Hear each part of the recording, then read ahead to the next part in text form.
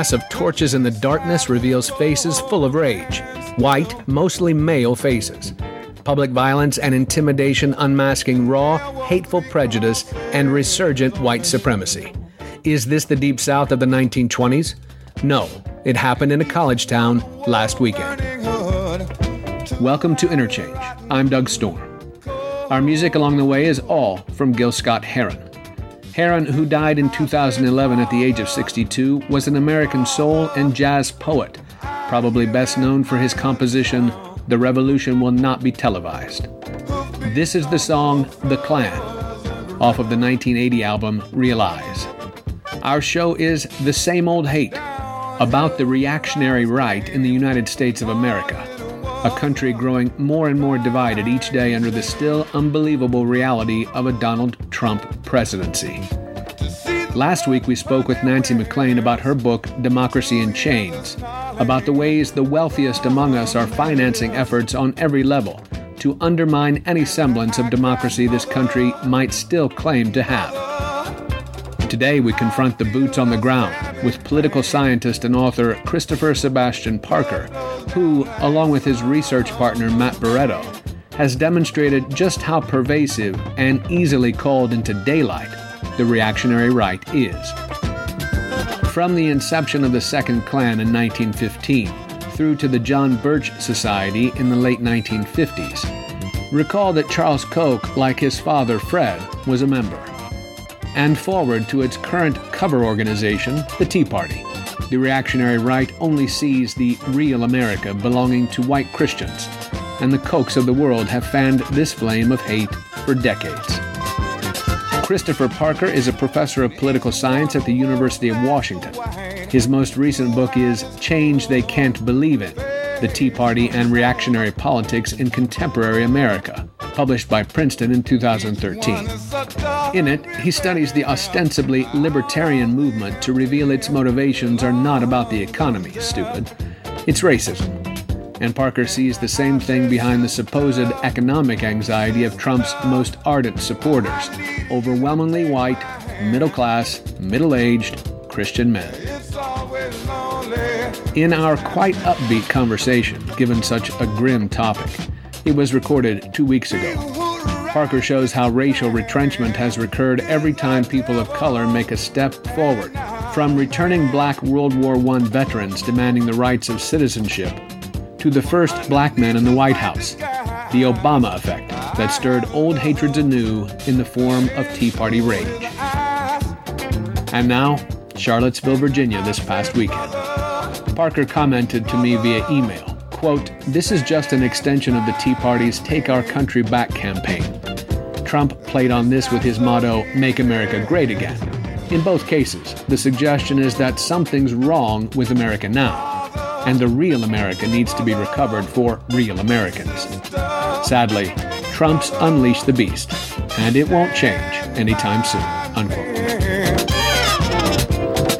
It's not so easy.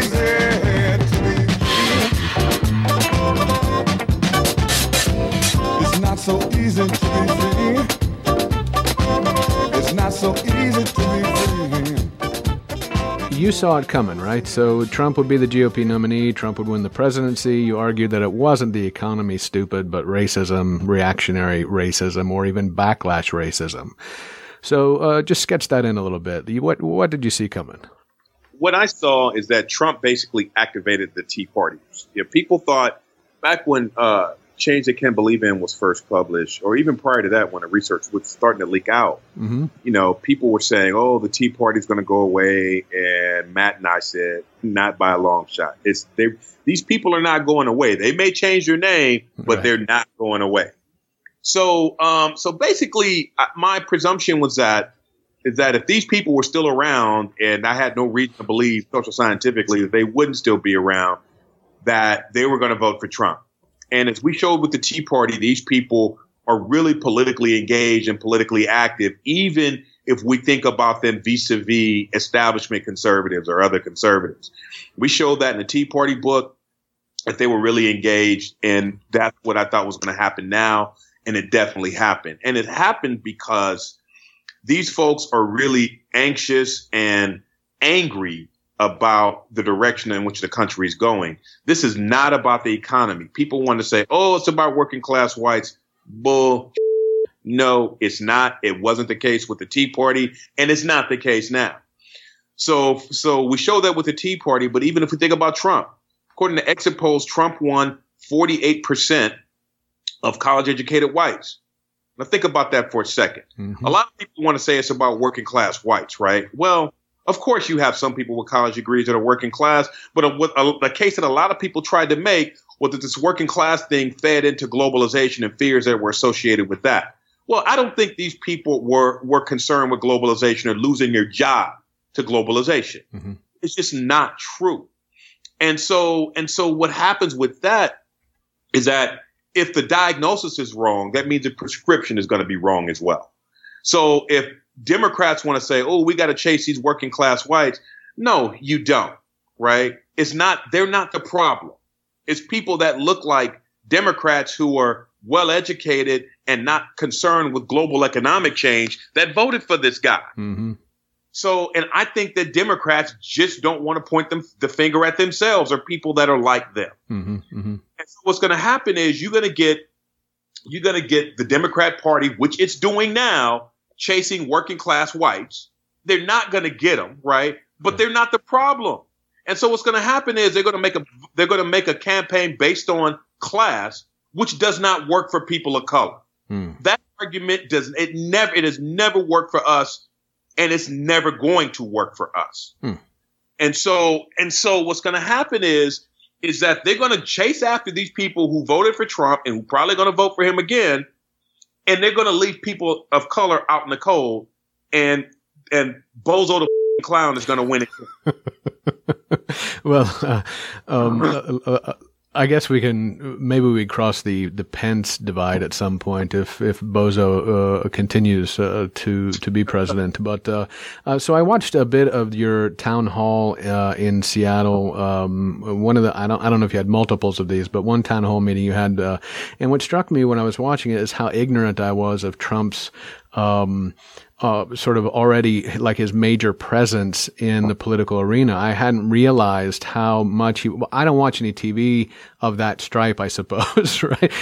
So, I listen to the radio sometimes, you'd pick your news sources, obviously, but I didn't realize how much Trump was on these Morning Joe type shows as early as he was, right? So watching your particular town hall and seeing these clips of, Trump coming on and talking about a birther, Trump being a birther supporter, that kind of thing, struck me as how clueless I was, right? And how clueless so many people must have been in general, that groundwork had been being laid for so long, right?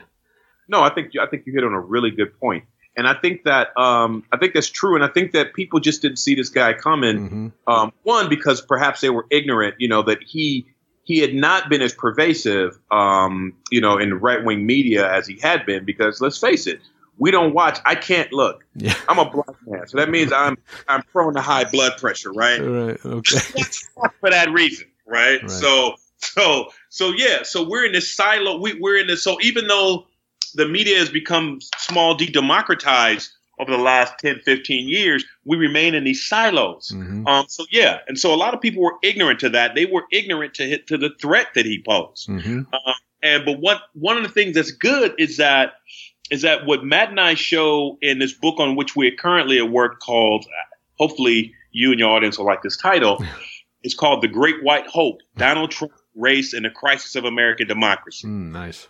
And what we show is that the more people of color were anxious or angry about, in fact, threatened, in a larger dynamic from Trump's candidacy, that the more politically engaged and activated they were.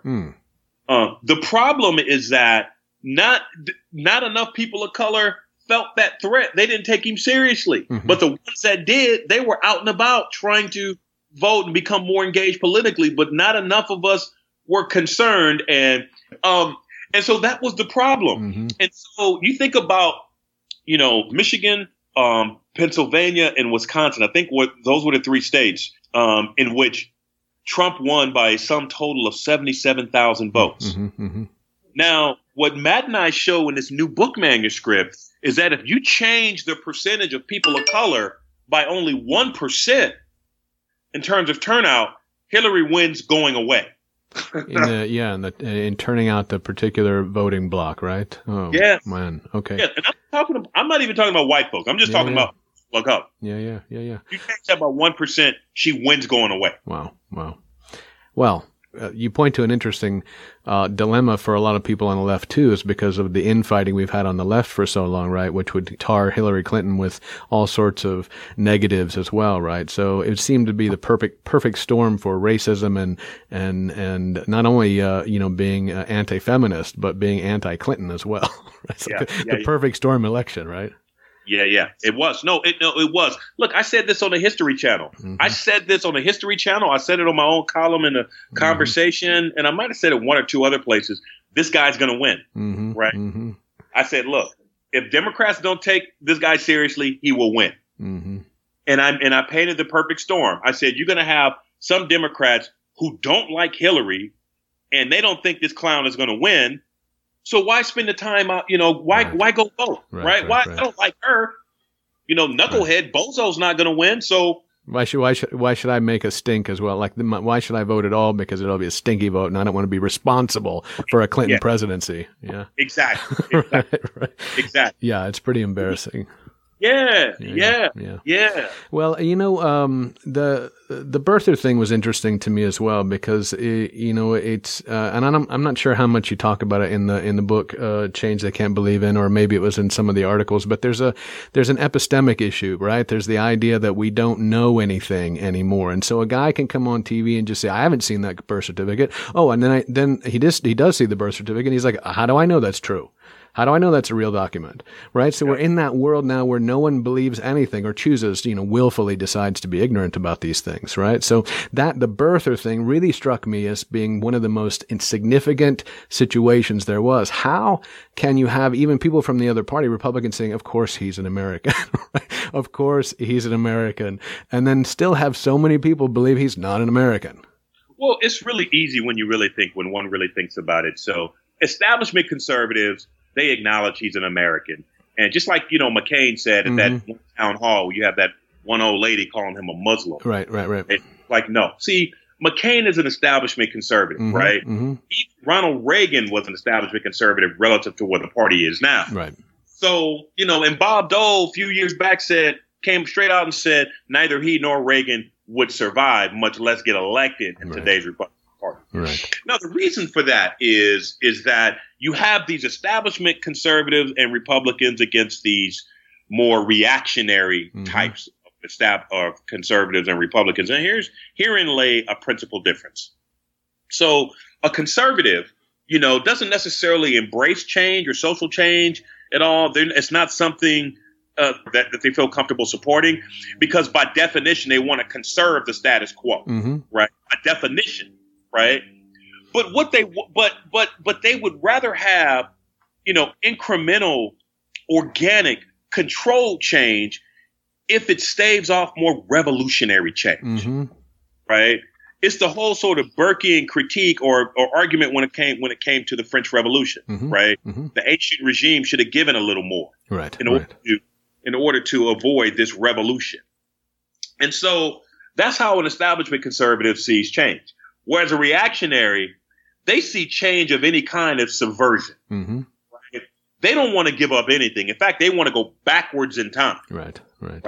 So they have this very nationalist way of looking at things. Right. It's like this American society or American national identity should be this, which is white, male, middle class, straight, that is to say heterosexual, used to be Protestant, now Christian men. Right. That's who the real Americans are. Right. One cannot check all of those boxes. One is not considered a real American, and then one, therefore, will necessarily catch hell. Right. Well, that's a thing you make much of in calling the Obama effect, right? Yeah. So, and this has as much to do with, like you say, not being able to look in the mirror and see Obama looking back at you. I can't be president if president looks like that. So he can't be president. There's no way that this America is legitimate anymore. That's right. No, that's right. That's right. That's right. And a lot of it has to do with the symbolic significance of office of the president of the United States.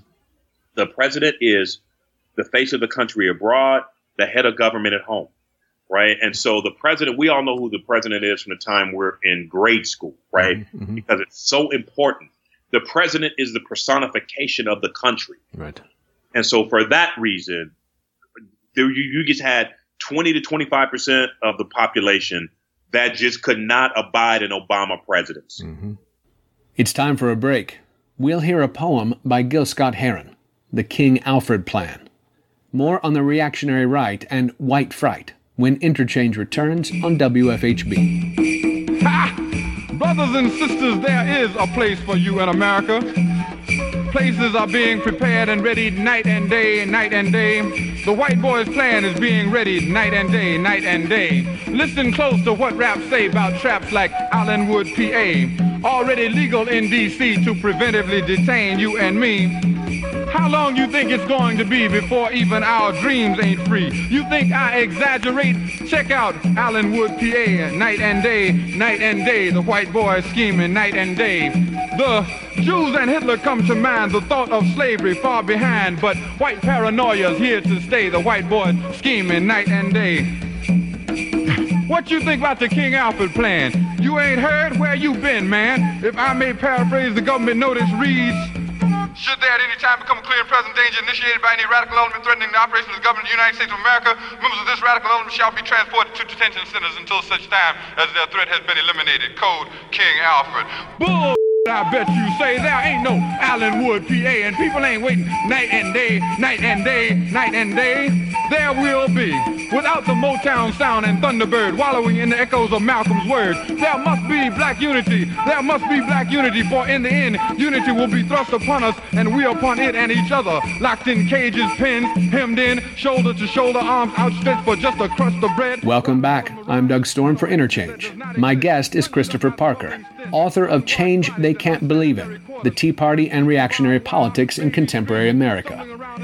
In our first segment, we discussed the Obama effect, the Tea Party, and the rise of Donald Trump amidst the resurgence of reactionary right politics.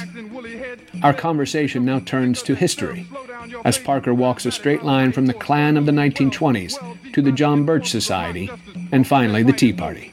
The last two of which the Koch family were very involved in, by the way. Finally, we arrive at Trump and Make America Great Again, the siren song the reactionary right has been waiting decades to hear. Let's work with the Tea Party then. Let's walk through this sort of reactionary straight line that you talk about, and go from the KKK, and I guess that's in the 20s. Is that their second iteration from the 20s to the John Birch Society, and then on through the Tea Party as well. So draw that straight line for us. So the first iteration of the Klan that happened in the 19th century, that was founded in Pulaski, Tennessee, I want to say, is it 1867 or 1871? Is it the tail end of Reconstruction then? Or tail end of Reconstruction, right? Right. See, that was a regional movement. And because it was a regional movement, it was allowed to be a lot more parochial. But what we studied in the Tea Party book were national reactionary movements, right? So that's when we came up with the Klan of the 1920s. The Klan of the 1920s was founded 1915, Stone Mountain, Georgia. And it grew, but there was a national movement though. It grew exponentially in size over time because it was a national movement. It wasn't as reactionary as the Klan of the 19th century that was confined to the former Confederate South. And because it was a national movement, and it was not as reactionary, it attracted, various and sundry people from, across a range of occupations. So one would have, you would have your lower working class white person in there, man, because this was only men at the time. But then one would have, attorneys, one would have bank presidents, one would have, teachers, right, that were part of the Klan. And these people did relatively well economically, right? So this Klan of the 1920s was concerned with the return of the quote unquote new Negro from World War I. And that is important because, as I show in my first book, that black men who fight, in America's big wars, they returned from war with a new sense of race consciousness. They're not putting up with this bullshit anymore, right? For the uniform, they were willing to fight, even if they weren't allowed to fight in many cases. They were willing to fight. They challenged Jim Crow overseas, and so therefore they weren't afraid to challenge it when they returned home. And it was the same thing, with black men who fought in France. Half of the black troop strength, a lot of people don't know this, were lent to the French. So you had an entire division, the 93rd Division of black soldiers who fought in French uniforms. Wow, I did not know that. Yes, they fought in French. You had the 92nd and 93rd Division that were deployed to France. These are all black units. They were officered by Southern white men, which is not good. In the French unit also? No, not in the French unit. Oh, so okay. those French command. Okay. The ones that remained with the 92nd Division fought under Southern white men. And they were used basically as cannon fodder. But anyway, but the French soldiers, but that didn't stop them from coming back and demanding a full measure of equality.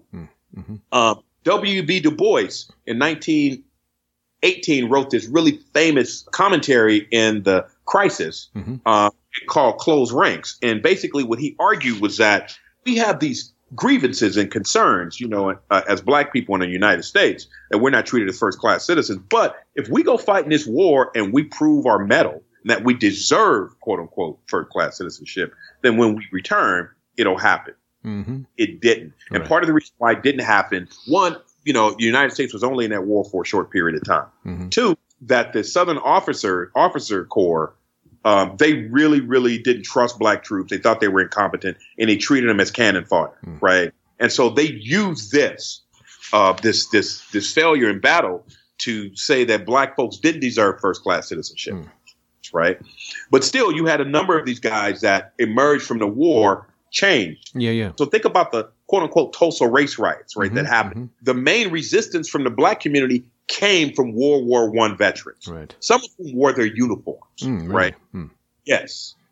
So there was a change. So there was a sense of new race consciousness among the black community because of black participation in World War I. Then you had this concern with Jews and capital, that Jews were using capital to their benefit, right? Then you had this concern with Catholics in the United States, and that the Pope was trying to manipulate American politics. These are KKK concerns, right? Yes. Yes. And then the last one was through, the policing of white womanhood, right? So it led to this sort of reactionary ethos in which they didn't want change of any kind. They actually wanted to go backwards, right? And let me point out one other thing when it comes to these people who are always talking about they're real Americans or real patriots. Well, that's what the Klan has said all along. We're real Americans and we're real patriots, right? So anyway, I just wanted to throw that out there, even though nothing could be further from the truth that they're real patriots, right? So let's move to the John Birch Society. The John Birch Society, founded by this retired candy manufacturer, Robert Welch, in the late 1950s.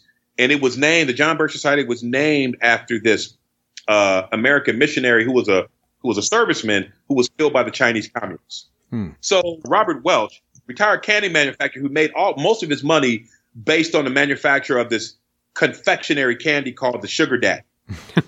Right? We've all probably had at I've least had one. Yeah, I've had one. Sugar Daddy and Sugar Babies, right? Okay. So anyway, he's concerned that America is losing its place in the world relative to the Soviet Union. And he perceives that you have, the Soviets and communism that are infiltrating society, but more importantly, American government. Right. So he starts the John Birch Society. It's a bunch of wealthy business people, including the Koch brothers' father. Right. Fred. And so but what he was also concerned about is the infiltration of communism through the civil rights movement. And that was a huge thing to him. So he was pissed off at Earl Warren for the Brown v. Board of Education decision. They had a letter writing campaign in order to try to get him unseated. Now, somebody should have told them this is not how this works, right? But they did it anyway. They didn't like Dwight Eisenhower, right? They thought him a communist dupe, because he didn't go into China, right? So we're talking about these kind of people. The John Birch Society was so out in the weeds that in the early 1960s, Bill Buckle, William F. Buckley Jr. basically roped them out of the conservative movement. Mm-hmm. Thought they were so far afield, but not before they helped fuel what's my man's name? Barry Goldwater's campaign in 1964. Mm-hmm. Right? They were key in him getting the nomination. Mm-hmm. Right? And this is important because Barry Goldwater got smoked in 1964 by Lyndon Johnson. He won 6 states, the 5 deep Confederate Southern states and his home state of Arizona. Arizona. Right? Yep. But it set the stage for the Republican or conservative revolution that eventually put Reagan in the White House because it started this momentum. Right? And so now we get the Tea Party as the next iteration, right? In which we all know what that is. It's about preventing Barack Obama gets elected. These people freak out. They want their country back. That was their mantra. Right. We want our country back. Take our country back, right? And then now we get Donald Trump and Make America Great Again. So if we think about these last 2 slogans of this reactionary segment of the right, they're always associated with something that is temporal, right? Going backwards in time, right? Take our country back. Well, to what period of time or from whom, it doesn't really matter because they're functionally equivalent, right? Make America great again. Like, what's so f***ed up about America now? Oh, that's right. It's changing too fast. It's time for another break. This is Winter in America by Gil Scott-Heron. More on the racist roots of the Tea Party and how it offers political cover to the clear racism of our resurgent white nationalist hate groups in the U.S. when Interchange returns. And to the buffaloes who once ruled the plain, like the vultures circling beneath the dark clouds, looking for the rain. Looking for the rain, just like the cities that stagger on the coastline, and a nation that just can't stand much more. Like the forest buried beneath the highway, never had a chance to grow. Never had a chance to grow. And now it's winter. Winter in America. Yes, and all of the healers have been killed, sent away. But the people know it's winter. Winter in America. And ain't nobody fighting, 'cause nobody knows what to say. Save your soul, Lord knows, from winter in America. The Constitution, a noble piece of paper, with free society, the struggle but they died in vain. And now democracy is a ragtime on the corner, hoping for some rain. It looks like either hoping for some rain. And I see the robins perched in barren treetops. They're watching last-ditch races marching across the floor. But just like the peace signs that vanished in our dreams, never had a chance to grow. Never had a chance to grow. You're listening to Interchange on WFHB. I'm Doug Storm. Christopher Parker joins us via Skype from Seattle to discuss the direct line that can be drawn from the Klan to the Tea Party. In this segment, we turn to tactics. Parker thinks it's time for the left to call out racism in politics when they see it. When they go low, we go high? Parker respectfully disagrees. much better, instead, to portray the existential threat to people of color that is the reality of reactionary politics. But at the same time, Parker wants to build some kind of common cause with establishment conservatives. They may fear rapid change, but at least, hopes Parker, they aren't longing to take the country back in time to a darker age, as the extreme reactionary right clearly is. From a winter in America.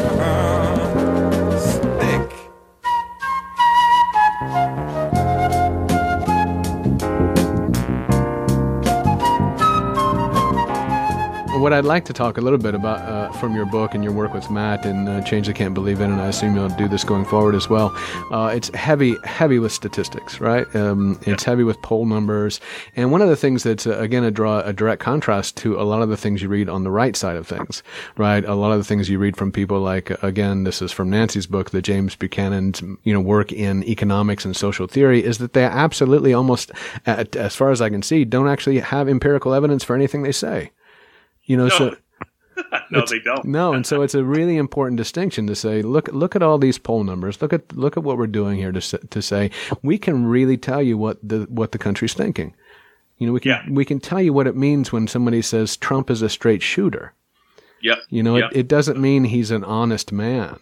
It means he's going to tell you that he doesn't like immigrants. Yep. That's what's important. Yeah. Yeah, no doubt. No, so we come at it like that for a couple reasons. Mm-hmm. One of which is clearly because we're social scientists, right? And that's how we've been trained to go about our work. But the second reason is because Matt's Latino and I'm Black, we know people are going to come for us. Right. And that means we have to have all our T's crossed and all our I's dotted. Mm-hmm. Right. And so even then, though, in the Wall Street Journal, shortly after the data first started leaking out, in 2010, this guy who does some stuff for the Wall Street Journal named James Taranto, he writes an editorial, an op-ed saying, what do you think these guys are going to find? One is Black and one is Latino. I mean, come on, dude. Seriously? Yeah. Right? You guys can't come up with and we're everything, right? Right. So come with this ad hominem thing. Right. But you know what? It's okay. I used to get upset when they used to attack me like this. Mm-hmm. But I just come to realize if it's an ad hominem attack, I already win, right? So I just laugh at it now. Well, it's a silly thing, obviously, because then I suppose you just, you lay the claim right back at it. If you're white, you're only going to find things that support white people. Right. No, yep. Yeah, it's ridiculous to say stuff like that. Yeah. Yep, it is, but they do it. Of course they do. It doesn't stop them. No, of course they do. So what I think you say in a Salon article that just came out not too long ago, a Salon interview you gave, what should be next for democratic politics, turning the tables and using the same kind of electoral electioneering, I suppose, or marketing of a particular way to attack the right side of things, right? Instead of pretending that you're above the fray of politics the way the right plays it. Yes. No, that's definitely the case, man. We progressives really have to. It works for them all the time, but here's the problem with progressives. They, like you said, they always want to remain above the fray. Oh, we can't do that. Everything has to be about positivity. It's got to be about hope. We can't sink to their level. As Michelle Obama, as much as I love Michelle Obama, she says when they go low, we go high. No, we need to go low too now. Mm-hmm. That didn't work last time. Right. So that didn't work. We need to go low too because we need for people on the left to. This is an existential threat. Right. That's what they have to think. And I know people on the left aren't wired to think like this, right? Mm-hmm. People on the left are wired to be able to work through, ambivalence and ambiguity, whereas people on the right, they can't, right? Because they're just not disposed to do that. They need closure. They need certainty, right? And in order to feel comfortable, they can't abide change, right? Because change invites some uncertainty, mm-hmm. which then begets anxiety, which then sometimes bleeds over into anger. Mm-hmm. And so we need to start thinking about it like that, too. This is not this inexorable march towards progress. We can see that now.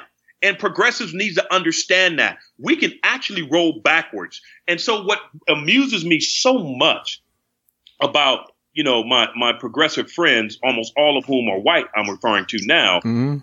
they were so shocked that Trump won and they were upset because they felt like their world was falling apart. And for people of color, we were like, yeah, welcome to our world. Mm-hmm. This is like this for us all the time, right? So now you know how this feels. Right? So you'll do something about it now. Right. Yeah, it was interesting to watch that happen. I tend to do my best to stay away from arguments like that on Facebook or in places where you're going to get in trouble. But it was interesting to watch that exactly happen, where people are like, oh my gosh, authoritarianism is coming. And then to have, like you say, all the people that have been experiencing and people of color for so long say, this is my America. It's always been my America. It's not quite bad enough for you yet where you understand what it's like to live in my America. Right. Yep. Yeah. And this is an important point that we need to continue to make. It's part of you mentioned Du Bois earlier. It's part of that deal that he talks about. Poor white people being given. You're not as bad as the black person over there, so we'll give you the crumbs. And I think we continue in that space, right? That's the Tea Party too, in some sense. Although I think you make the distinction, and it's an important distinction that I think has been made enough already. But what we should continue to make it that the Tea Party is full of well-off individuals, and not the poor person making some angry, response to economics or even race. But it's wealthy people making a response to race as much as anything else. So wealthy might be the wrong term, but the Tea Party is, I think you say, $100,000 median income. Yeah. No, it's not. These were not poor people, and that is such a gross misnomer. Right. These people are not threatened by globalization or like they're living paycheck to paycheck. Right. That is so not the case. Yeah. Right. I want to make an allusion real quick to what you said about Du Bois, but also I want to update it with what Malcolm X said. Mm-hmm. Malcolm X once said, when the Great Depression happened, you didn't see any black people jumping off rooftops. You know why? Because it was already bad for us, right? Man, that is awesome. I hadn't heard that one. That's pretty good. Yeah. Yeah. The Depression, I've had many of these conversations too about the way that the Depression kind of threw the economics and politics of the white man being best kind of out the window in some sense, right? Because you could say poor people, and by this, poor whites, poor blacks, etc., meaning poor people deserve their poorness. This is what and this still is what we use now. But when the Depression happened, all of a sudden, as you say, people that had money no longer had money, and did they deserve it? Right. The same arguments don't fall. Like, oh my gosh, did you deserve to lose all your money? Well, that's what you're saying about everybody else. Right. And there was this point where you think, well, did we make advance off that? Is that how FDR was able to do what he did, or, whatever was made in the New Deal, which of course we can argue again is, it did help everybody, but it was a better New Deal for white people than black people, of course. And we have to keep making those qualifications every time we have these conversations. Yes, of course. No, of course. Of course. So, that is a great update. And that's again, a thing that I think continues to make it difficult for us to have conversations, together, left and right. As you say, there is a psychology at work, and I don't know if this is training psychology. We've been trained in these modes of being since whenever this country is always right versus left. It's always, I need certainty or I'm happy with ambiguity. Lots of social science and research in psychology says people are generally this way or that way. And there's this third way, this middle way that can go both ways, right? So it's like, what happens then, Chris, if this is hardwired, this kind of world in which there's right and there's left, there's, and then there's this middle, this sliver of middle that we hope changes our politics. Well, I have a couple working hypotheses that I hope to test here really soon, both of which revolve around this sense of American identity and what we're supposed to be about. And I think that there is so look, for people on the right, the reactionaries, they're gone. They're never coming back. Mm-hmm. Just leave them on their islands because they're never going to come back. Right. But establishment conservatives can, I think, be won over. I think they can be. I think because they're really about putting and this is like based on anecdotal evidence, but that I hope to test pretty soon. But I do think that they're really about putting country before party. They're like real patriots.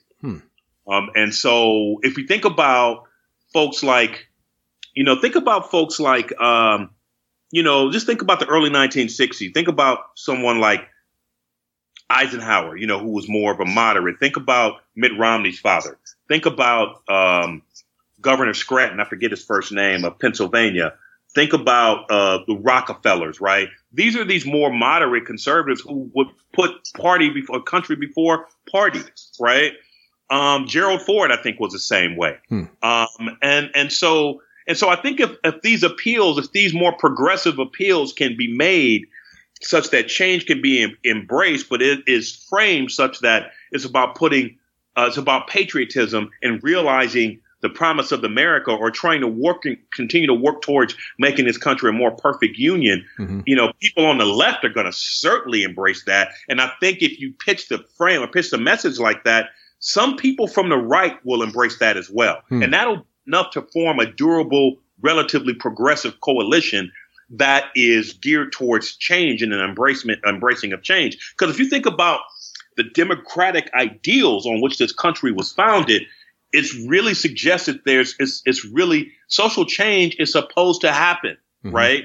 It's supposed to happen. So if these folks are really about the Constitution, these folks are really about the values and beliefs on which this country was founded, we should have change, but the change for the people on the right needs to be framed such that it's about patriotism. It's such that it's about this commitment to these values, so much so that one is willing to cede one's own personal or individual interests in the interests of the wider and broader political community.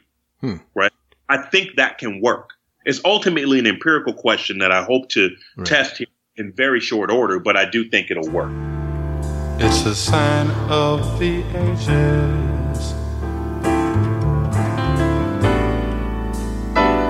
Markings on my mind. For our final break, we're listening to A Sign of the Ages by Gil Scott-Heron.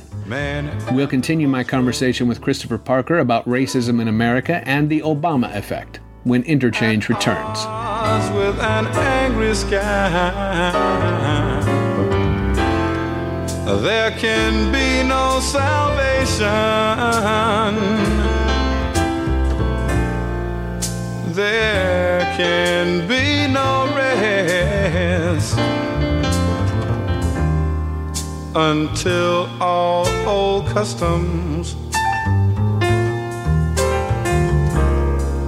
are put to the test.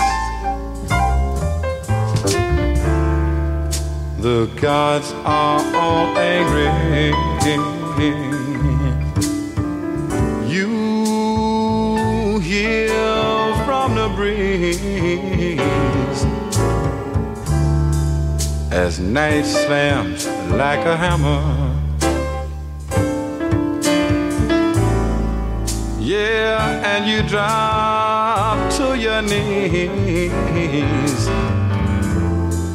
The questions can't be answered. You're always haunted by the past. The world's full of children who grew up too fast.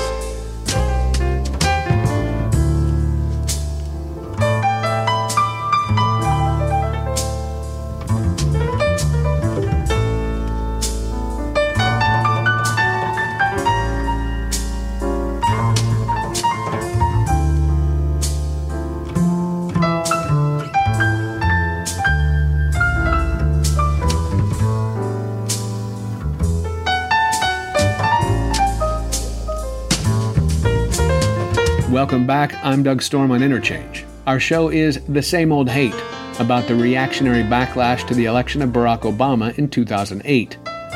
For our final segment, our guest, Christopher Sebastian Parker, talks about the difference between nationalism and patriotism, two vastly different political modes that have long been conflated by the Republican Party. and how the left must re-engage with the language of patriotism as a counterpoint to the violent nationalism on display in Charlottesville, Virginia. Standing up for democracy, equality, tolerance, values deeply ingrained, if not always acted upon, in the founding of America. Can the left shame the right's non-reactionaries into acting patriotic again? Parker's next project is to find out. When you finally gone. So a lot of people conflate patriotism and nationalism. Mm-hmm. So let me clear this up here. So patriotism is about, once again, about this commitment to the values and beliefs of one society, right? It's not a comparison to other societies, right? Oh, okay. Which is one of the things that nationalism could be. Our values and beliefs are better than yours, right? Nationalism, furthermore, suggests that there is, and the way that nationalism is typically framed in any sort of Western country, basically any country, is in a relatively narrow form, right? A certain group of people, right? Forget it, like patriotism is all about the beliefs, it's subscribing to a set of beliefs, right? Nationalism is not so much a subscription to this set of beliefs and values. It's about who the people are phenotypically. Okay. Right? And culture in which these people are inculcated, right? So nationalism is very, very, very, it's very selective and it's very, very narrow. Patriotism, in order to be an American patriot, all one has to do is subscribe to the values and beliefs on which this country was founded, be committed to them, and committed to such an extent that one is willing to sacrifice, right? That's patriotism, right? Nationalism is not that, right? It's about this country is about this particular group of people, right? This religion, this ethnicity, or this race, this language, right? That is nationalism. So how do you then move from a group, or again, I always find the right to be on the edge of nationalism or nationalistic in those terms, as opposed to patriotic, because they cast their patriotism in the terms of nationalism. That's exactly what they do, Doug. There's a paper. If you want it, I'll send you. I did a paper on this like 6 or 7 years ago in which I make this case, right? In which I show that historically it was right around the 1950s that the right yanked the language of patriotism from the middle, right? And it's been there ever since, right? Turned it into nationalism. Gotcha. Right. And a lot of people conflate the two, and it's understandably so, because as you say, most of the right does that, right? But it's really only happening more increasingly now with the reactionaries, right? We can go all the way back once again to the Klan of the 1920s and identify this trend, right? Because they were the ones flying the flags. Oh, we're patriots. Bullshit. You guys aren't patriots. You're using a language of patriotism, rhetoric of patriotism. Right. Well, what are the values then that we should be trying to cross political lines with? What are our patriotic values that we need to be trying to work with? Equality is one. I mean, that's low hanging fruit. That's an easy one. Sure. Right. Sure. Tolerance is another one. Right. Okay. So I think that I think that those are two foundational Western values, right? To which this country the founding fathers, enshrined this supposedly in the Constitution. Now, whether or not it was observed, we know it wasn't observed universally, right? But it's there, right? It's there. King and Douglas and Du Bois and all these other folks, appropriated those terms right through the years, right? And some of whom used it as a rhetorical device, some of whom actually really believed in it, right? So I think those are American values and ideals, that shouldn't change. It shouldn't matter what the political economy is, right? Shouldn't matter. But those values and ideals should be able to inform wherever we are in America. And what I mean by that, wherever, I'm talking about in a temporal context, where we are in terms of time, right? So I think those values are enduring and eternal, right? It just depends on whether or not they're really observed by everybody and everybody believes in them, or enough people believe in them where they can be sustained. Well, one of the things that you point out, and that's the difficult thing again, is that when you're in a country that has become, I think, wider, the gap, between rich and poor has become wider, which leads a lot of the rich to imagine or at least always believe that their way is the right way, that they are superior because of their success. Success means you're right. Even if you inherited your wealth, you're doing the things the right way. This is kind of a block against the idea of equality to me, right? It's not that I don't agree that there should be equality, right? Or that we should see that all people are equal as people, right? But we have in the ascendancy now a very strong cohort of people who believe that there is no such thing, right? That there are better people than others, and the better people have always won or always been wealthier, or, you know what I mean? I think we're struggling against that particular very loud and very well-funded cohort. So where do we attack that particular? You can't say to somebody, he doesn't believe in equality, he's a bad person. What are the arguments to say the Koch brothers are bad because they don't believe in equality? What are the arguments that we can convince people that it matters? Well, what you do is one can always go back once again to the founding beliefs and values of this country and go back to equality or equalitarianism. The problem is those people who don't believe people are equal, they're going to go to the more, to the free market, so look, a lot of people, without even giving it any sustained thought, because it's always sort of been inculcated within us that capitalism and democracy can coexist. Well, no, not really. Right. So, because we've been brainwashed to believe that these two things can coexist. Well, they actually really can't. Freedom and democracy, they don't. If we think about freedom in terms of economic freedom and democracy, those two things are really at odds, and they've always been at odds, right? And so what you have to do with enough of those people on the right, you have to get them to see that freedom, economic freedom, is not consistent, with social progress, right? Or small d democracy. It's just not, right? If we go from, and see, what happens is most white folks think of freedom in terms of economic freedom. Right. People of color don't think of it like that. We think of it in terms of being free from discrimination. Right. So we have different lenses through which we see these values, right? A lot of white folks, will think equality of opportunity is sufficient. And it would be if race hadn't things up so bad, if they had done that so badly, right? People of color see equality as equality of outcome, right? As a way to correct for the wrongs of the past. Right. So I think that we can move to a more universal or consistent understanding of these values, then I think we can move forward, right? But I think it needs to once again come under the rubric or within the general framework of patriotism, right? I think if you can get people on the right, people who tend to believe in economic liberty or capitalism, if you can get them to see, look, this is really selfish, right? Right. You guys consider yourselves real patriots. You shouldn't look at it like this. Right? Yeah. No, that's interesting. It is a term that people do sort of bow to, especially on the right. In fact, you could probably say that the left of the spectrum would rather not use the term, right? And see, the left needs to be disabused of that. Yeah. I hear what you're saying. Yeah. Because it can be used as a powerful cudgel, right?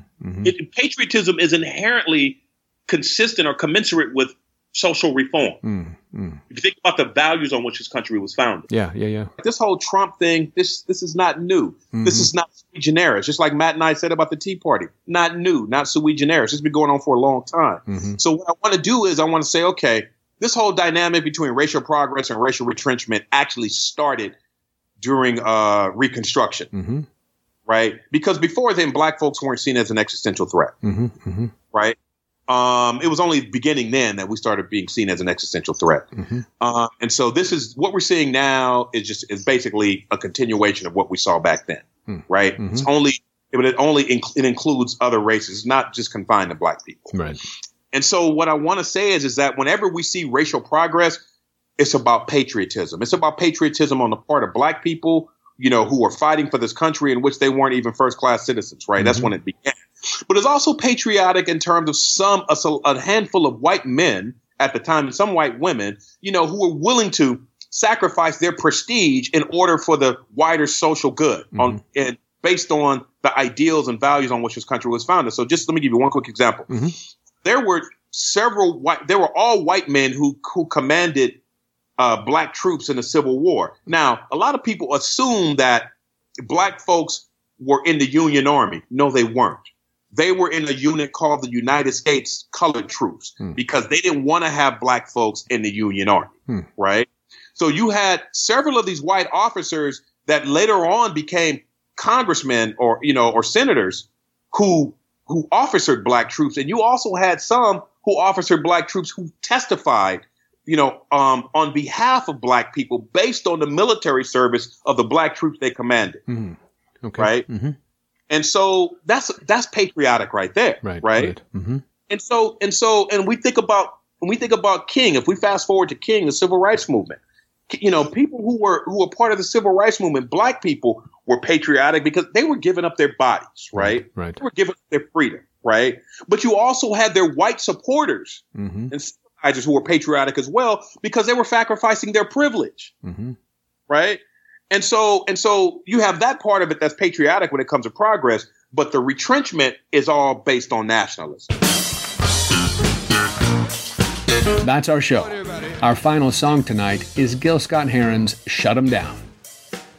Thanks to Christopher Sebastian Parker, professor of political science at the University of Washington and author, with Matt Barretto, of Change They Can't Believe In, The Tea Party and Reactionary Politics in Contemporary America.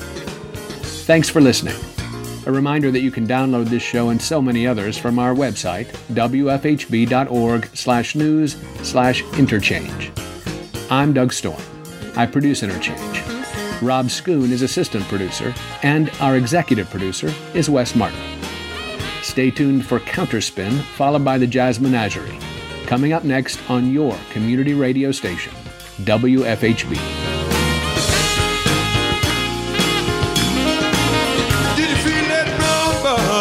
Did you hear that sound? Well, it wasn't no earthquake, but it shook the ground. Made me think about power, like it or not. I gotta work for earth for what it's worth, 'cause it's the only earth we got. Shut 'em down. That's the only way to stop them building down. Yeah, shut 'em down. Seems like that's the only way to keep them building down.